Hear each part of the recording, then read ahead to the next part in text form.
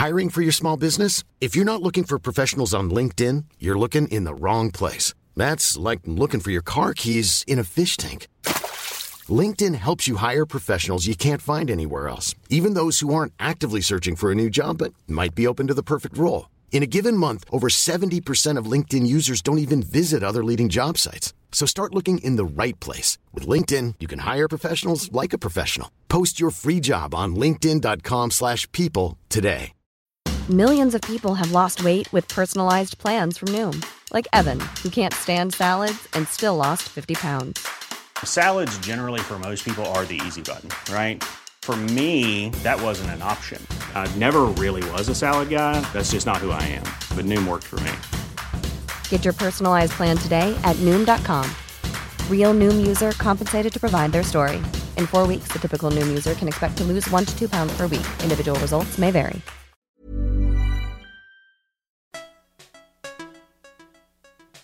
This is the Third Coast Pocket Conference, where we push the boundaries of audio storytelling. I'm Isabel Vasquez. Here, you'll find the most inspiring and critical conversations in audio from the Third Coast Conference and beyond. This season, we're bringing you sessions from the 2018 Third Coast Conference. You'll go behind the scenes with the producers of some of this year's most captivating work. And each week, you can find bonus content in Third Coast's producer news. To sign up, visit thirdcoastfestival.org and click on the newsletter button at the bottom of the page. Being an independent producer and making your own podcast means dealing with slim budgets and strained resources, often while juggling freelance or other job responsibilities. How do you choose a compelling podcast concept that's worth devoting your limited time to? And how can you identify partners, find support, grow your audience, all while maintaining a creative sense of joy about the show? Julie Shapiro, one of Third Coast's co-founders and now executive producer at Radiotopia, fields questions like these nearly every day. At the 2018 Third Coast Conference, Julie hosted 2 panels with independent podcasters who've gone at it alone to address the challenges and successes they've had along the way of building their own shows. Here's the first day of Podcasting Without a Network, featuring panelists David Boyer of The Intersection, Nadia Aboueladham of Palestinians Podcast, and Steve Ray of Deep North. So let's meet our panelists. David Boyer, right here to my right, who produces The Intersection, which is a podcast about looking at change one street corner at a time. So basically I spend about a year at a corner and try and figure out what's going on there. What are the different factors that are coming to play? And actually, the first season, the Unite Here union in San Francisco was on the corner. So I got to spend 6 months learning what a union was. And then across the street, there was supportive housing. And then across the street from that was a corner store that was like a major sort of drug hangout and sales place. So every corner has a different story, and depending on which corner you pick, that's the story that you're telling. Cool. Well, I think the best way to get to know a show is to hear it a little bit, so... Behind those houses is Google, the building out that gate is Google, the building out that gate is Google, like everywhere around. Every day we turn around and something else is gone. Can't handle it. I think there's not going to be anything left out there pretty soon except Google. It's almost there now. This season on The Intersection, we're heading to Google's global headquarters in the heart of Silicon Valley. Hey Siri. Yes? How do I get from here to Mountain View? The people coming from the other direction, that is a nightmare. This is pretty normal, actually. I come from Sacramento every day. In the morning time, it takes 2 hours. In the afternoon, it takes 3.5 to 4. I am a software engineer at Google, and I live in an RV. What we have to deal with in Mountain View are really the perils of prosperity. There's a social responsibility aspect. What happens to the company town that the company leaves? Is Google forever? Nothing lasts forever. I'm David Boyer, and I'll meet you in Googleville at the corner of North Shoreline Boulevard and Space Park Way, this season on The Intersection. So now we have a feel for the show. Talk to us a bit about the numbers. How often does it come out? How long are your episodes? What does your team look like? Budget. Let's get the kind of bones of the show. So I mean, the history of it is that I started doing it thinking I was going to do, like one intersection a month kind of thing. And I ended up in the Tenderloin in San Francisco and realized that that was nothing. That was like scraping the surface. And especially in a neighborhood like that, which I don't know if people know, it's sort of in the middle of San Francisco, a ton of homeless people, a ton of people struggling with addiction and all sorts of things. And it felt like in the past, everyone had kind of come through there and done a one-off story that, didn't really connect the dots. And actually, I was here and met with Alex Bloomberg, was my radio doctor. And I said, what do you think of like staying there? And he's like, he sort of gave me permission. And I guess when you're starting, you're looking for permission. He gave me permission. He said, just stay. I mean, go deeper. And I ended up staying, instead of a month, I stayed a year. And instead of doing one piece, I did 8 pieces on that corner. So that's became the model. So now the model is like I work for about a year in the field and produce about 8 to 10 episodes that come out. I kind of launch and then they come out like basically every other week or pretty much every other week. And so that's the number of episodes. I think there's 20 episodes total. In terms of numbers, well, the budget, I would say it's probably about $15,000 a season, but it takes me, like the first 2 seasons, it took about 3 years. Yeah. That's paid for largely with grants. That's sort of how that's been funded. And I work with KLW. So I'm not without a network, but it's an interesting relationship because the relationship is essentially they provide some editorial feedback and some studio space, and I provide, like 10 hours of content. No money changes hands, but you have a bit of a base, which feels super. And they broadcast. They broadcast, yeah, okay. Yeah. And numbers. Well, how many people work on the show? So it's largely me, an editor from KLW, a sound engineer. I basically do all the cutting, and he kind of spends a day kind of making sure, adding in a lot of air into the piece because I like kind of make it real dense. Then, when I launched, I had someone help kind of essentially tell me, like, don't forget to promote, don't forget to put something up on social media. And then the last episode of this season, we went through 9 years of city council audio, focusing on one issue, whether or not to build housing in this neighborhood that they had been struggling with for a decade.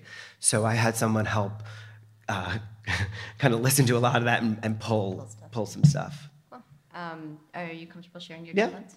Yeah. So this last season, there were a total of, I think, 50,000 downloads. And the episodes range from like 3,500 an episode to a little under 7,000 an episode. And that's in the first week, 4 weeks? I don't know. I mean, I think the bulk of that is is the first couple of days for sure. Cool. I just want to say that there's a funny taboo around download numbers, and people feel a little shy about that. And I understand why, and we're not trying to shame or praise anybody. It's just these are just facts, and there's nothing to be ashamed of. If you make a podcast, you have nothing to be ashamed of. And so if you publish something and hit publish, it's great. So, okay, and how do listeners find you? That's one of my last questions. So I think it's a mix of a little bit of PR, a little bit of... I buy every so often like a Facebook ad like that's targeting like Google, like Mountain View, Google tech employees. Yeah. I stand on the street corner outside Google handing out cards. Yeah. I mean, it's like, oh, you're about to get on a bus for an hour and a half. Why don't you listen to this podcast about your commute? That'll be fun. Yeah. Clever. Using the noggin. I mean, this is the question I ask every podcaster. Why are you making this? I mean, I love the forum. I came out of oral histories, and once I discovered that you could actually do something very similar with sound, it just blew me away. And I love big projects, big things that I can kind of spend time with. And so it just kind of lined up. I mean, I feel like I got lucky in a way to actually find it. And so I love the whole process of making. I love the interviewing. I love the cutting. I love all of it. So, I mean, that's why I make it.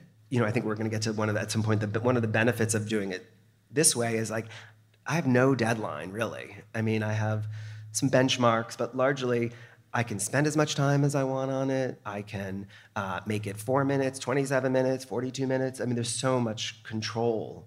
And I love that. I mean, I love the whole package. Cool. All right, thanks.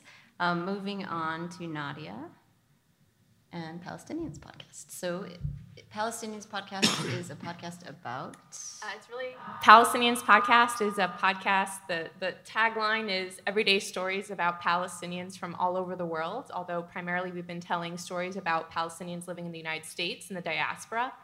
And I just want to say thank you for this opportunity to share this. The Palestinian narrative is not something that's heard in the mainstream, and that's one of the main reasons why I started this. It's a really exciting opportunity to tell these stories and to have them be heard, not only amongst the Palestinian community, but outside the Palestinian community as well. So you're going to hear a little bit of audio to give you a little context of what's happening.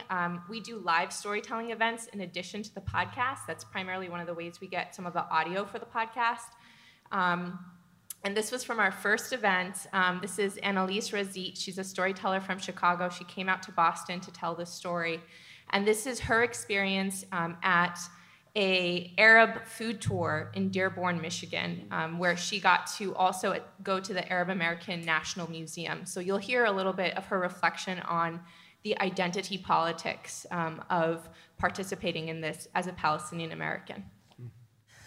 I felt like a little bit of shame to be in this group because I thought, I'm already supposed to know this stuff. And I kept waiting for somebody to look at me and go, wait a minute, aren't you an Arab? What are you doing on this tour? But of course, no one said that. And then I went down the other familiar rabbit hole I have, which was, well, what do people see when they look at me? Like, can't they tell I'm Middle Eastern? Or maybe they know I'm Middle Eastern and they also know that I am a fake. But you know what? Nobody's thinking about me as much as I'm thinking about me. So we go on the tour.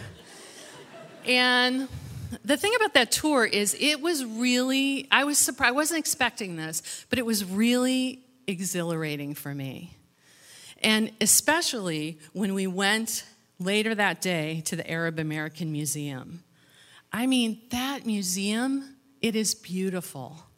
I could have stayed there all day and gone back the next day. I just felt like it was the invisible made visible.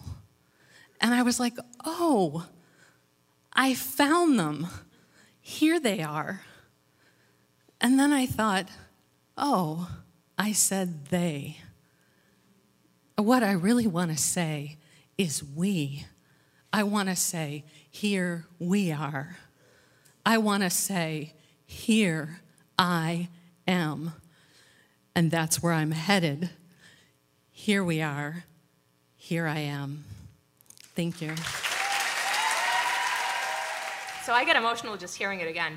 But our podcast really is about people trying to navigate their identity space here in the United States and having to navigate that at every conversation they have with other people. When you're asked, where are you from? And you say something like San Francisco, and then someone's like, no, where are you from, right? And it's that awkward conversation that you have to have. And Annalise really summarizes that perfectly. The point of the podcast, hopefully, is to make an invisible population a little bit more visible. Great. Can you tell us a little bit about how it gets made? How often do you publish? How many episodes are behind you? What does your team look like? Sure. So I started the podcast in January of 2016. We release an episode a month, and each episode is centered around a different person's story. I'm pretty much the team. I've enlisted a lot of extended family. The logo was made by my first cousin.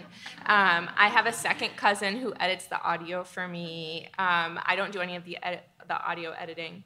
And the other asterisk here is that this is not my full-time job. So I actually have a very full-time job. I'm an assistant professor at Boston College on the tenure track. So this is something that I do on the side. This is something that I do because I love it, that I'm passionate about it. We've successfully released about an episode every month. There's been only a few months where we haven't, and the plan is to keep going at that pace. Were there other numbers? What's your budget? So I self-fund the project, and I typically spend anywhere between $2,500 and $3,000 a year. That doesn't include my travel when I travel to these live storytelling events. So the other component of this is that I run the live storytelling events. I train people to tell their stories. I actually host this live storytelling events. And I often partner with film festivals or local organizations who are willing to often put up the money for the venue and do most of the administration and the ticketing for that. I do get a little bit of a kickback from those events, from the ticketing sales, but it's definitely not enough to fund the project entirely. In terms of our listenership and downloads, I am a little embarrassed to share this, but I will. We typically get monthly between 1,500 and 2,000 downloads. After a month of release, an episode will be at about 1,200 to 1,500 downloads. And I don't do any advertising on the podcast. I haven't monetized the podcast in any way. Our listenership is mostly in the United States, although we have a significant amount of listenership in the Middle East as well. That reminds me, maybe after this session you'll have 1,300 to 1,600 a month, because I hope you'll all go and subscribe to these shows immediately. And how do you think, so you have an audience that you're definitely speaking directly to. How do they find you? How do you grow that audience? And what are your main ways of spreading the word about the show? Yeah, the live storytelling shows really help with that. So I've done 3 shows in Boston, 1 in DC, 1 in Detroit. We're going to do 1 in Chicago, hopefully, and 1 in San Francisco. That really helps the geography spread information about the podcast. I try to connect with other Palestinian organizations across the United States. I try to connect with other podcasters who are working on Middle Eastern issues in general. I really try my best to contact people and really do favors to ask them to share our content. A lot of it has been word of mouth, honestly. Someone will listen and tell their cousin that there's this podcast, and that's how I've heard people have spread the word. But I don't think that grows it as fast as other avenues might. I just haven't explored other avenues. Not yet. Okay, thanks. We'll come back to you. And our final panelist is Steve Ray, and his show is Deep North, a show about? It's a show about the streets, art, and food of Minneapolis, St. Paul, dispelling myths of Minnesota nice for the other side of the cities.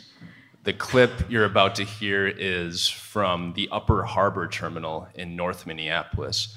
It's the largest single-owner stretch of land along the Mississippi River, 48 acres. It's in a traditionally poor neighborhood, and it's, of course, up on the chopping block for redevelopment, and I'm talking with someone very intimately involved with that issue.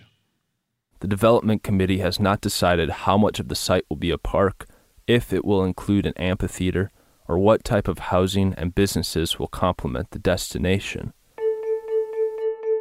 One of the most revealing, telling pieces of history over here, emblazoned on the side of this round circular dome.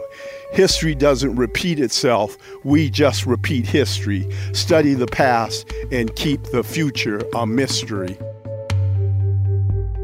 Myself personally, I'm interested in investing my time to try to change that historical course. Biking south, away from the Upper Harbor, the roads are rugged and traffic is industrial. To my right is the freeway, and my left, steel siding. But after only a mile, the streets open up, and I'm riding along the river. Across the Mississippi is Boom Island, where a century ago, floating timber was once sorted. Soon after, I pass the ruins of mills that once ground wheat into flour. Today, the river remains a hub, and is once again being reshaped as a representation of the times.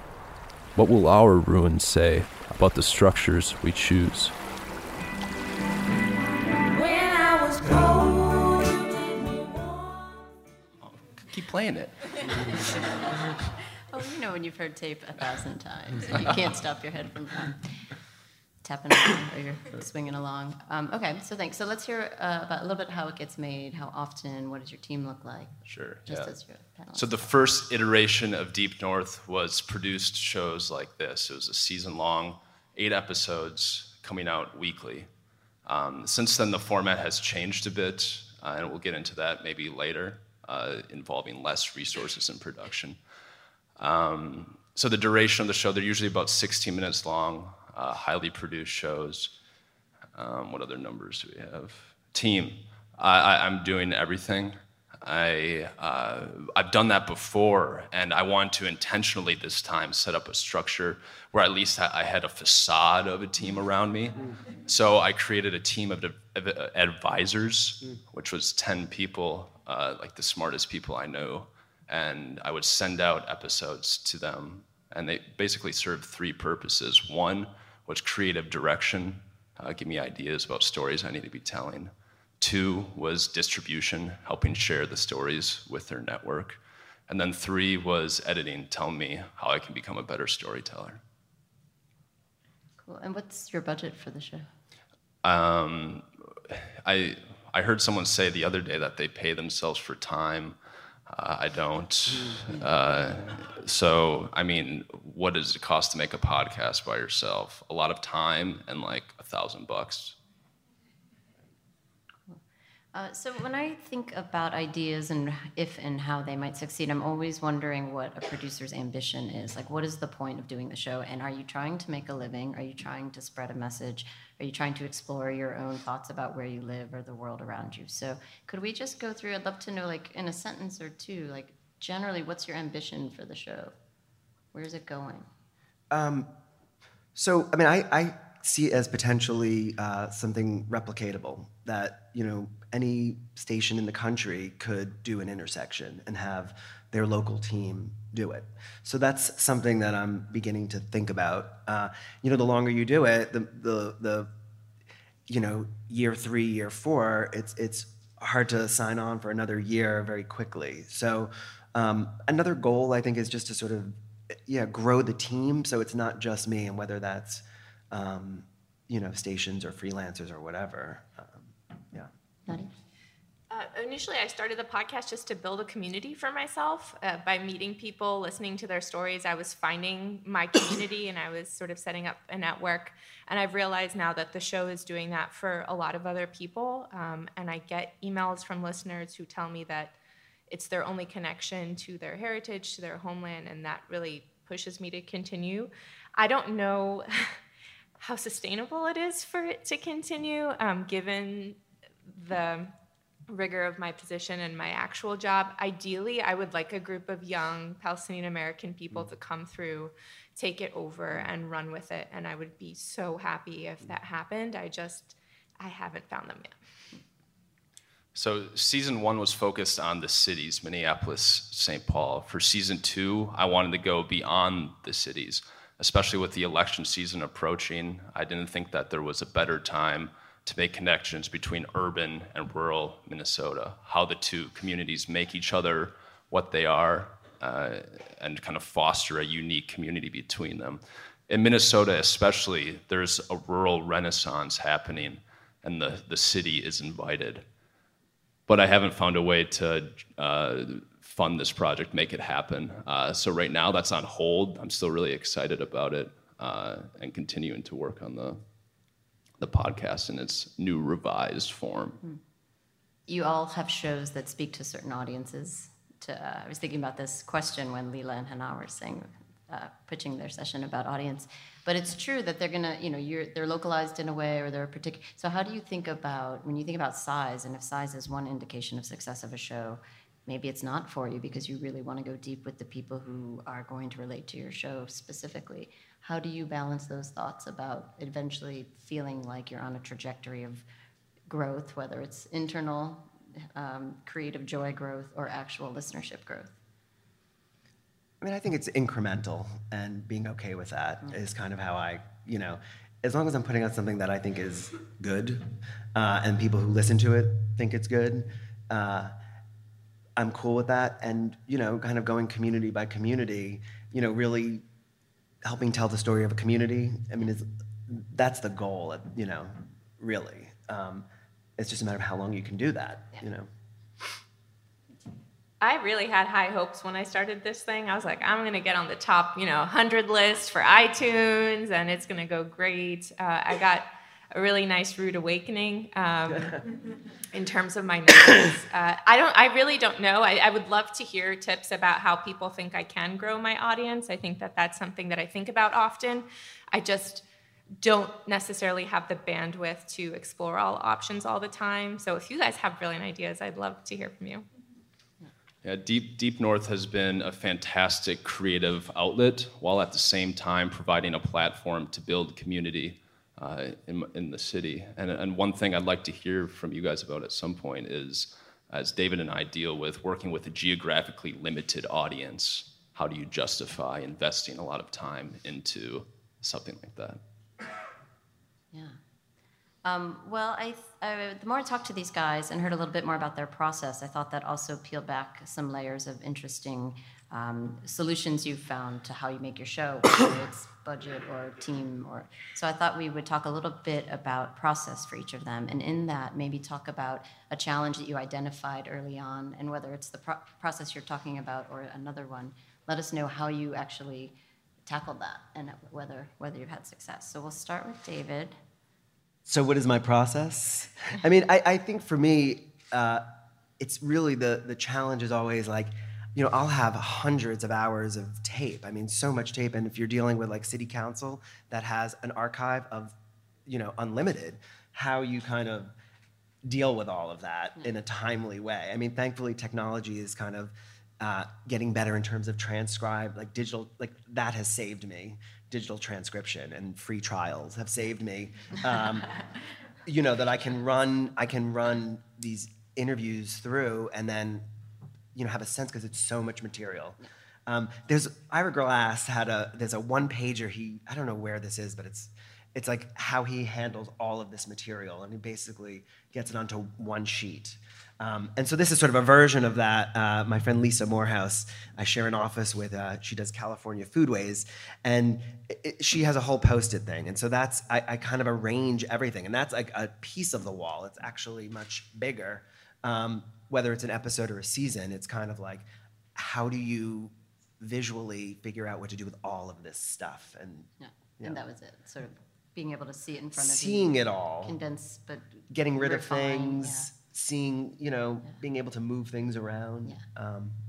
And that actually helped you speed up your production, get to the point sooner? I think to get to the point sooner and tell the story that I tell the best story, Again, without deadlines, like a lot of, this can go on forever, so anything that can kind of streamline it, is super helpful. Cool. This is a glimpse into Nadia's process? Yeah, I'm a professor, so I did make a PowerPoint slide. I had to. So typically, like I said, we get a lot of our audio from live storytelling shows, but I do go out and interview people also in person. I often get fed really lovely food when I do that. That's just part of the culture, so I will eat it. And from there, I transcribe a lot of the audio using Descript, and I found that to be very helpful. I had a group of volunteers, summer interns this summer, who worked through all the transcripts and made sure that everything was accurate. And then that's where things slow down, because then it gets to my desk and I actually have to do something with the transcript and the audio, and that's where things really are slow. I'm sitting on, as you said, hundreds of hours of interviews and stories that just haven't gone out because I haven't had time to produce episodes. I then do the voiceover recordings in my closet, and I acquire music, and that's often a timely process, talking to artists, seeing if they're willing to lend me music for the show, working out what kind of promotional material they want after the episode comes out. And then I beg my cousins to edit the audio for me. One of them's actually a professional videographer and sound editor for sports in the Bay Area. And he volunteers his time every month to edit my episodes, which is just so kind. And I have a cousin actually in Palestine who also does the same for me when I need her to. And then while they're doing that, I'm creating social media photos and videos. I use this really cool thing called Headliner. I don't know if you've ever heard of it, but it produces these really nice 30-second or 15-second snippets that I really love. I set up release, I set up the website, and then you really have to go after it and try to put as much social media out there as possible. I'm not as consistent as I could be about it, but that's really where I've seen a lot of the gains in listeners is just trying to reach out on social media. So ideally, there wouldn't be that sort of slowdown when it gets to me, and I would be able to ideally also pay someone to edit my audio, but right now I just beg, and I do send them like baklava every Christmas, so that's my... Okay, thanks. And we're definitely going to put a pin in social media and come back to that after we get through Steve's process story. Great. A few years ago, I sailed across the Atlantic Ocean, and whenever anyone asks me about the crossing, I have to preface the response with an understanding that no matter what I say going forward, everything took place while moving, while eating, sleeping, doing the dishes, throwing up. The 60-foot boat is constantly rocking. This is juxtaposed with a seemingly stagnant environment. When you come out onto deck, 360 degrees around, it looks just about the same every day. What you can't see in this picture is Goma Rota, the ship that we were sailing with. Whenever anyone would come out onto deck, they would ask who was ever at the helm, "Where's Goma?" And since we're in the trough of a wave right now in this picture, the person at the helm would point in a general direction. We'd rise to the top of the wave, see the mast bobbing over the horizon, and then that crew member could go about his or her day with a bit of sanity, no matter how sort of illogical it was, of a perspective of where we were and sort of where we were going. For Deep North, I don't expect to have 100,000 downloads a day. I don't expect to be in the top of the iTunes charts, even though I made the top 200 for a day. But I really take solace in these small moments of Goma's mast popping over the horizon, and it reminded me that I'm at least going somewhere.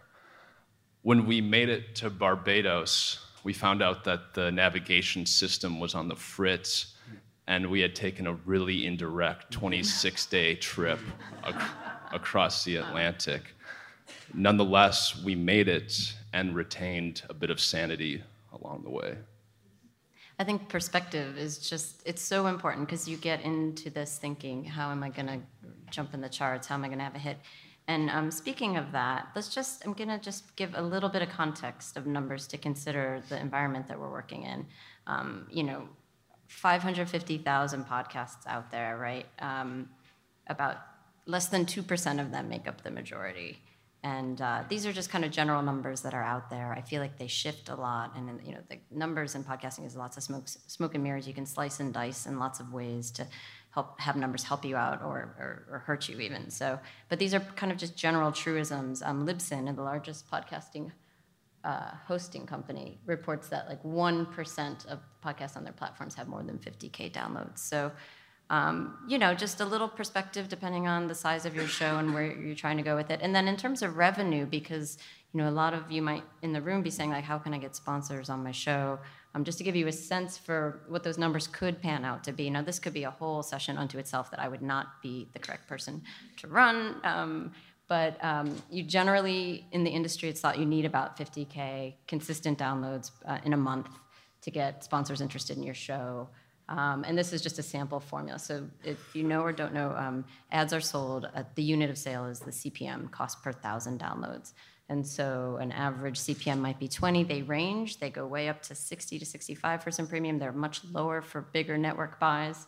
But if you put out 20 episodes a year, which is a lot of production for some and half production for other shows that are weekly, and you have about 10,000 downloads, you'll see like your max profit on that show with 2 ad spots would be 8,000.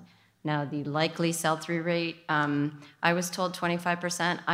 I I gave a range to be a little bit more hopeful and optimistic to 50%, but you're still, that's going to get you not a ton of money, right? So I think that 50,000 K to get a sponsor, I'd like to challenge that idea because I think there are other ways to look locally for sponsors and, approach. I like to talk about, I use this example all the time, but the Neighbors podcast comes out of Nashville. And I heard a burrito joint ad on that podcast once, and I was like, "What? I'm never going to go there." But I'm here telling you about it today because I remembered and thought it was like such a genuine way to think about Jacob producing the show and approaching local businesses, and was successful. I don't know how much money he got for that. Maybe he got a lifetime supply of burritos. But anyway, my appearance as a listener was like, "Oh, this is." There's something here. The community is supporting the show about the community, so there was like a nice full circle thing there for me. Again, I don't find this part as interesting in this conversation, which to me is more about like, how do you keep a creative joy and persist in making a show that may not hit the numbers that you're looking for, and what are the other rewards that you can have, and then if you're facing challenges beside these, how are you working creatively to get to those? So one thing almost everyone that applied to be on this panel talked about was like the time it takes to promote yourself and whether they felt comfortable promoting themselves or not, like the big challenge of existing across all of the social medias and trying to keep up with their listeners because as we know, podcasting feels very close and intimate, and it seems like if you tweet at your favorite podcast host, they should, or they will, or they probably will get back to you in some way, shape, or form. I can say from Radiotopia's perspective, and I'm going to embarrass her, I see Maggie Taylor in the back of our room, our marketing director. We put so much time and effort and thought into engaging on the social platforms and being responsive to our listeners. Every single tweet gets a thank you or a some recognition, whether it's lots of them are positive. We love that. We even try to respond to anything else. But creating that sense of community between your listeners, they start talking to each other, between the producer and the people hearing the show. It helps because, as you said, Nadia, the word of mouth is huge. And this is also so invaluable. If you make great content, which is actually my best advice to you, is to make great content, then people love it and they will talk about it and they will tell other people to listen. So, the self-promotion is just part of it. Regardless of what your ambition is, you want people to hear your show. You're working so hard on it. Like, you have to be able to project it beyond just the feeds that people are going to have. And how are you going to draw people in that don't listen to podcasts even, but might love the content that you're using? People on the corner or in your area that may never have heard a podcast, but now want to tune into these topics you're talking about. So how do you find them? So a popular way to promote your show is to trade mentions on other shows. I wonder if you have all ever done that or thought about, cross-promoting? I mean, grab their phones. I mean, the number of people who don't know that they have a purple button on their iPhone that is a podcast, and they say, "Oh yeah, no, I'll do it later. No, we need to do this right now." So that's, I think on some level, kind of person by person. There's so much social media. I don't know. It feels overwhelming. I think you're right. Like, if you make good stuff, hopefully people talk about it, but you have to talk about it. You actually have to really talk about it yourself. And then, I feel like to get the reward back of knowing people are hearing the hard work, that's where some of the gratification comes in that may help you through those all-nighters or help you through the long years working on each season. I feel like it's like a moving goalpost. Like, if I had 10,000 listeners, I'd want 20. If I had 20,000, I'd want 50. Yeah. Oh, it's never enough. It's never enough. So you want to feel at the end of the day that you've kind of left everything on the field, that you've done everything you can to. But at some point, it's like, you know what? Like, this is going to sound like exactly the wrong way of thinking about this, but like, promoting it is not my job. My job is to make it, and that's how I see it. Like, I don't want to spend. I'd rather be making it than promoting it. And I would say if you are independent, your promoting is part of the job. I know. But there's ways to, another thing we try to really encourage people to do is partner up, find your community, find people who love what you're doing, whether it's your family and can help, whether it's your advisory board. I love that you've formalized a system to get some feedback. It's so important to have that. It's really important. Like, it's this proactivity that you have to be ambitious. You have to do it for yourself. It's not going to come. It takes a lot of time.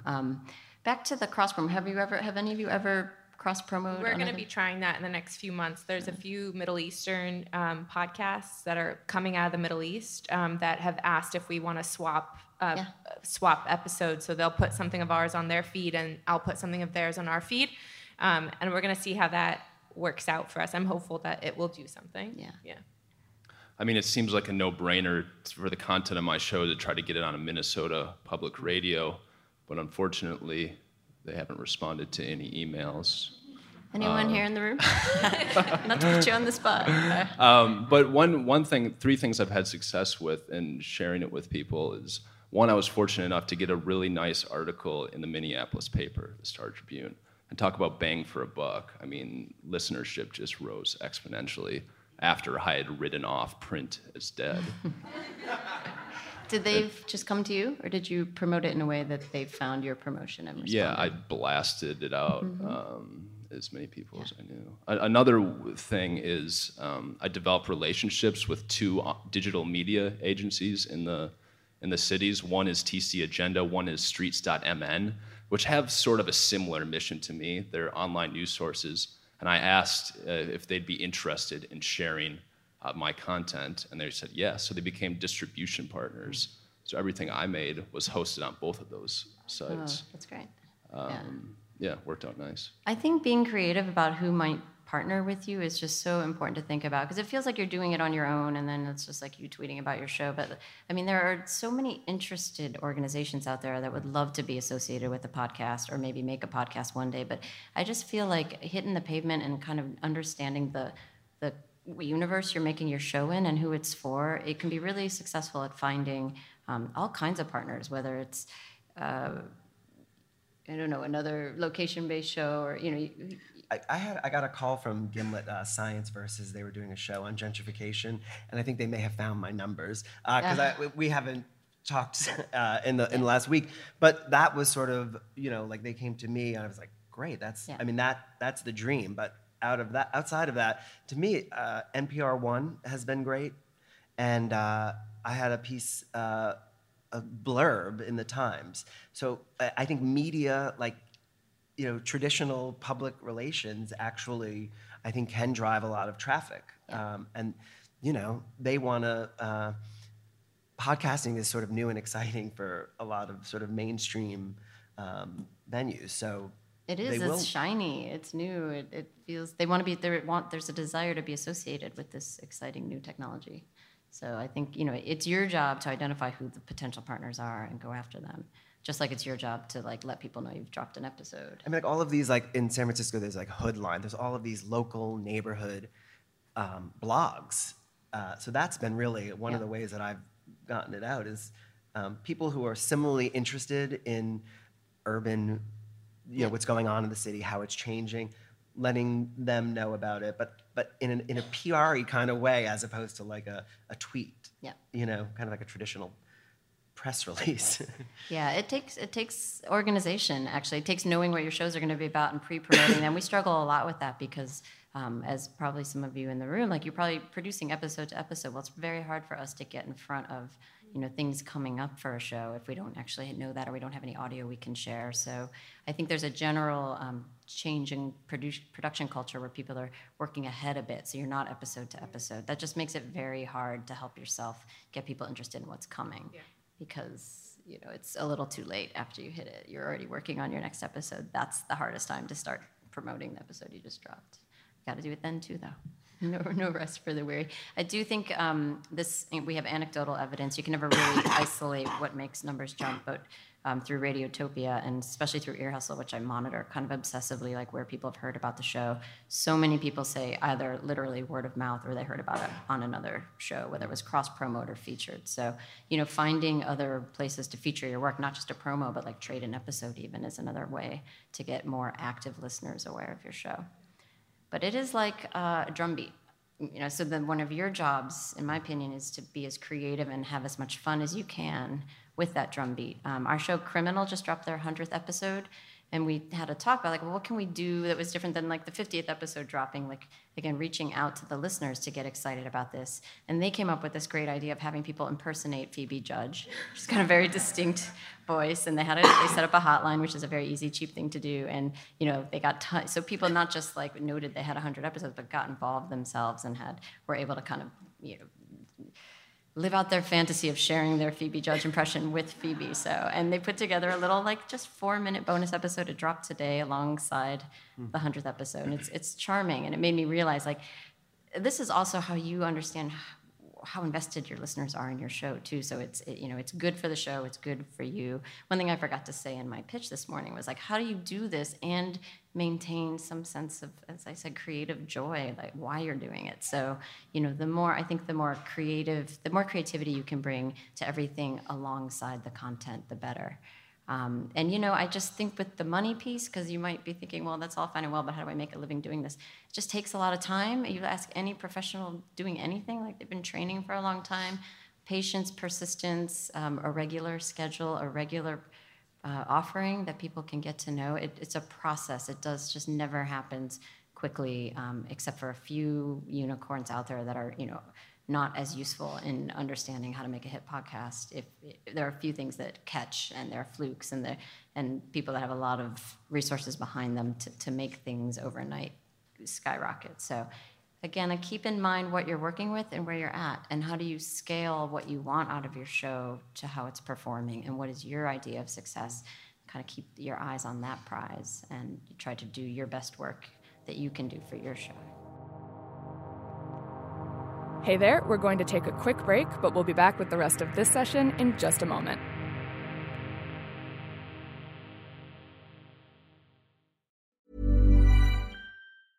Hiring for your small business? If you're not looking for professionals on LinkedIn, you're looking in the wrong place. That's like looking for your car keys in a fish tank. LinkedIn helps you hire professionals you can't find anywhere else, even those who aren't actively searching for a new job but might be open to the perfect role. In a given month, over 70% of LinkedIn users don't even visit other leading job sites. So start looking in the right place. With LinkedIn, you can hire professionals like a professional. Post your free job on linkedin.com/people today. Millions of people have lost weight with personalized plans from Noom. Like Evan, who can't stand salads and still lost 50 pounds. Salads generally for most people are the easy button, right? For me, that wasn't an option. I never really was a salad guy. That's just not who I am. But Noom worked for me. Get your personalized plan today at Noom.com. Real Noom user compensated to provide their story. In 4 weeks, the typical Noom user can expect to lose 1 to 2 pounds per week. Individual results may vary.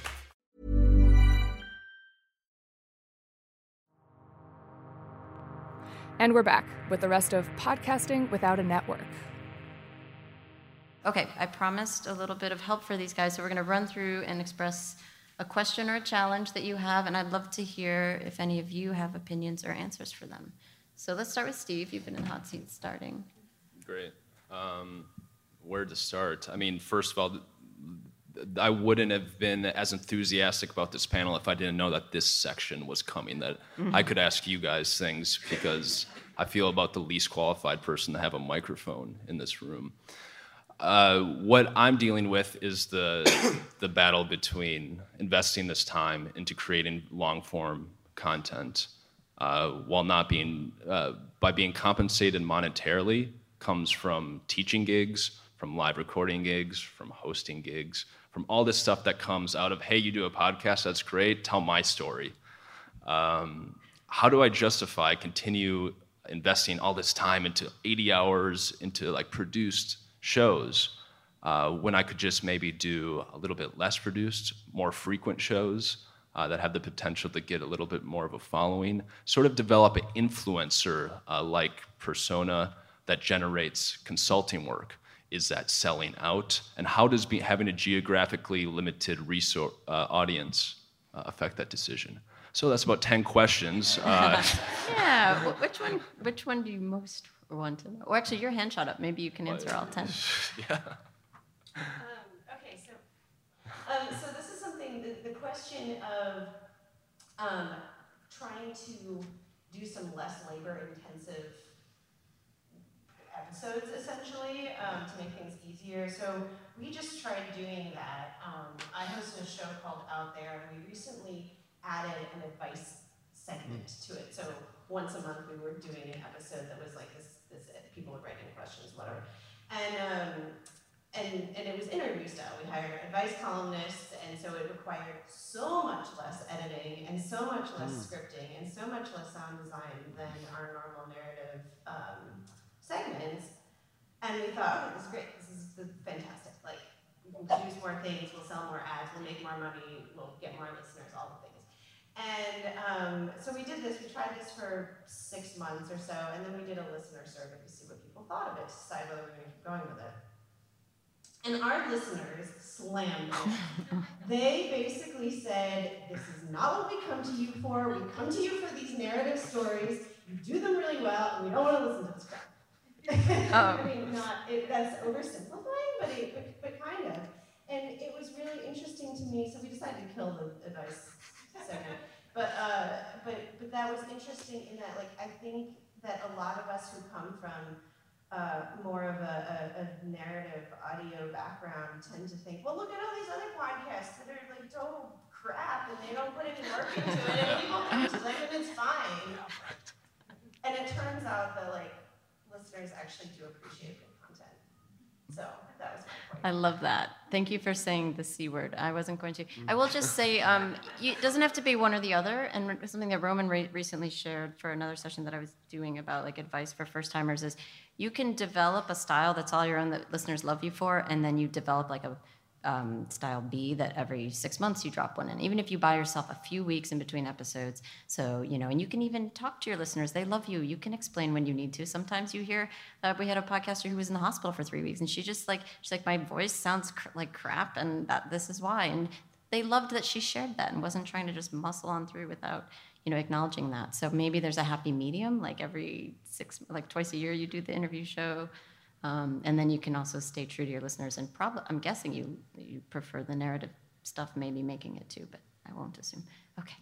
Okay, Nadia, what question do you have for the room? So I kind of posed it earlier, but just trying to get to an audience that's not necessarily invested in the Palestinian narrative necessarily. They're not Palestinian, they're not Palestinian American, they have no real desire to maybe travel there or anything like that, but how do I reach that audience? And the other part of this that I think is really interesting, I don't know if it's a unique problem for my podcast, but a lot of older Arabs don't know how to listen to a podcast. They don't even know what a podcast is. So what we've heard is that one download may actually correspond to a number of different listens because people are listening together as a family or people are replaying it for their parents. I know my mom does this for my father all the time. Like, this is just how it's heard. So how do you do education for people to actually learn how to listen, and is that a part of our job or not? My name is Jane, and I just did 2 podcasts recently with people who were doing something similar, which is looking for cultural identity. So I interviewed someone who manages their JSAFE program in Wisconsin for the LGBTQ community. And then I interviewed a Latino man who just started writing stories of Latinx who are doing things in their community. So what I was thinking is actually connecting with other people of other cultures looking for cultural identity, because you're doing the same thing and you might find some cross-sharing that way. And I think, like, for me, I'm interested in hearing your show because I'm interested in exactly what you're doing. So even though I'm not Palestinian, I want to hear the show. Yeah. So that might be one way. And as far as the older generation, I think we need to start bringing them into the actual nursing homes and into the housing, and like make an effort, go in yourself to elderly housing and share these stories, because I'm sure they will get out from hearing these stories of any of the things that we're doing. You can also put a tab on your website that says, this is how you listen to the podcast. Subscribe here. I mean, like actual just directions that people can find. That means they have to find your your website. So, I mean, yeah, so you can, yeah. But it's something everyone should do, I think, is like have a how-to on your site if you can. One more response for Nadia, and then we'll move on. In terms of marketing, there is a new movement called allyship training, and it's real big in my community right now, but they're making a point of saying to be an ally, it's not just an ally based on race or an ally based on religion. So what they're trying to do in our community with allyship training is making sure that there are other cultures that are being represented as well. And I know that there are organizations that are doing this. So ask the Google allyship. Perfect, thank you. Great, very concrete, thanks. All right, David, what is a challenge you would like addressed by the room? So, it takes me about a year and a half to make a season. It's like, 8 to 10 episodes and then it's done. And then there's this yawning gap in between. Is that okay? How do I fill that gap? Like, how do I not have to sort of essentially start from scratch every time? So is it more episodes? Or is that okay? I mean, are people comfortable with these sort of seasons with a year in between, like, The Sopranos or whatever? Good question. I just wanted to know if you're doing the whole season at the same time or if you're dropping them. No, I mean, I drop them, but it's when you only have 6 to 8 or whatever, it's, over the course of 2 or 3 months. This last time I tried to sort of stretch it out as long as possible. There were the holidays. I put in like old, just anything to kind of, but at the end of the day, there's still going to be like 8 to 10 months where nothing, where there's nothing new. I think that during the seasons in between, you could potentially release like bonuses of stuff you left on the cutting room floor. Maybe it's behind-the-scenes stuff, or maybe it's, as it relates to Google and Silicon Valley, maybe like something big happened in the city or big tech news where you just hop into the feed for 5 minutes and say, hey, I'm working on some stuff for you. What we talked about last season, though, this issue just came up. It'll be in next season. I just want to say hello. Thanks for sticking with me. We'll see you soon. You don't have to put a whole produced narrative, episode out in between seasons. You can just stay in touch with the audience, say that I'm working on things, and still update them on, your project and the broader story that you're working on. Because the number of people that say, "Are you still making The Intersection?" I'm like, give me a break, But I think that's part of it. Those are great. Thank you. I think it's true. You have control of your feed. You can do whatever you want in there. You can, you can just remind people you're there and you're coming back. And previews are very popular now. There's like a whole culture of like coming in 2 weeks and like that was that, So you can just tap into that. Pledge week. I want to leave you with the hot tips that we have put together for you. Let's start with David. Yeah, I mean, this changed the trajectory for me. So I had this idea, I wasn't exactly sure, and then I saw that there were a bunch of grants that were coming up at the same time.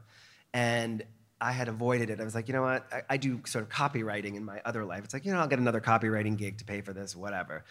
Well, actually going through the grant process was super helpful in fine-tuning the idea, in looking at it from different angles. So one was a humanities grant, and from California, and one was about collaboration, and then another one was local. And so it kind of forced me to put my concept through a lot of different lenses and get feedback from people that have seen a million of these sorts of proposals. So do it early on, and if you get them, great. If you don't, that's okay. I mean, that part of the process of just doing it is super, super, super helpful. Nadia? This is actually a piece of advice I was given when I first started, and that's actually why I continue to release an episode every single month when I can. Someone told me you have to be consistent, and your audience will continue expecting you to release episodes. My dad calls me the first day of every month and asks me when the episode is coming out that month, but he keeps me accountable, and I think that people are waiting for it, even if you don't think they're waiting for it. Even if it's just 500 people, they're waiting for content, and I think it's important to be consistent with that content. And have you ever dropped a we're taking this month off, but we'll be back message? Or Yeah. would you consider doing that? Yeah, there were a few trying times with the news and all this that I just didn't have the bandwidth to create. And I did a MailChimp campaign where I put together this graphic about we're just having a hard time processing news. We really want to produce something for you, but please give us some leeway, and we can't do it right now. Please stick with us. People responded really well to that. It was like a personal letter that was signed by me and everything, and I think people want the personal connection, and I'm very honest. I'm like an open book, so I usually am very honest with people when I can't get it to them. And I think people like that openness and that honestness. Yeah. Honesty. Yeah, maintain perspective. So I think giving advice to this crowd is sort of a ridiculous concept. So I'll just sort of speak from experience and continue beating the sailing analogy into the earth. So when reaching the top of one of these waves, it was a clarifying opportunity to see where we had been and where we are going. But a trough was sure to follow after that, and another crest after that, and a trough after that. For Deep North, these cresting moments have been getting media hits. They've been appreciative emails from listeners. They've been attending Third Coast. And, subtle acknowledgments is, I couldn't have ridden this last year. So the navigation system may be broken, but I'm going somewhere.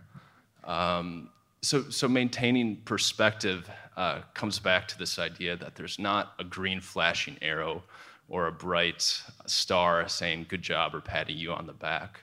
It's much more subtle, sometimes hardly noticeable, and it can disappear. And so for those prolonged periods in the trough, keep looking in that direction, even when all you see is a wall of water. That's nice, thank you. I would just add, I think something you reminded me that like having a newsletter, a way to also talk to your listeners that way. David sends a great newsletter. I mean, it prompted a response from me, the last one you sent, after we had started talking about this, and I threatened to out him on it because it was just another way of thinking, and it had new content, it was well put together, and it was in your voice. It wasn't just like, here's an update, but I really felt like it was an extension of the podcast. So again, it takes time, it takes a little bit of money to do this, but these connections you make, I think so much, Third Coast has always been about community and supporting the community and all of us coming together to support each other. And I think it's just the same with podcasting. Find other producers struggling, join the groups in your cities that get together and listen to each other's work and help each other, find that community with your listeners and with the makers.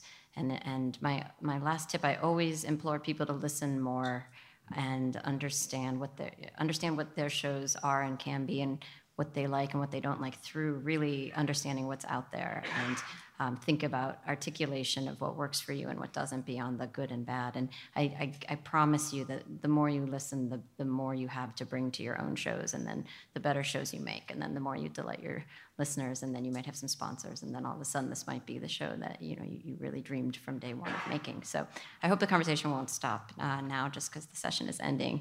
And thank you all for coming, and good luck with your shows, and tell us all about them, and enjoy your Third Coast experience. Thanks for listening to this episode of the Third Coast Pocket Conference. You can find a full transcript thanks to Descript by visiting our website or by clicking the link in the show notes. If you haven't already signed up for producer news, go to thirdcoastfestival.org and click on the newsletter button at the bottom of the page. We will have weekly updates, resources, and more. You really won't want to miss these. The Third Coast Pocket Conference is produced by me, Isabel Vasquez, and the executive director of Third Coast is Johanna Zorn. Third Coast is also Maya Goldberg-Safer, Emily Kennedy, Gwen Maxey, and Rebecca Silverman. We'll be back next week with another session from the 2018 Third Coast Conference. But in the meantime, you can always check out the extensive library of audio stories on our website, or download our other podcast, Resound. Thanks for listening.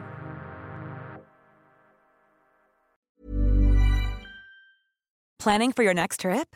Elevate your travel style with Quince. Quince has all the jet-setting essentials you'll want for your next getaway, like European linen, premium luggage options, buttery soft Italian leather bags, and so much more. And is all priced at 50 to 80% less than similar brands. Plus, Quince only works with factories that use safe and ethical manufacturing practices. Pack your bags with high-quality essentials you'll be wearing for vacations to come with Quince. Go to quince.com/pack for free shipping and 365-day returns.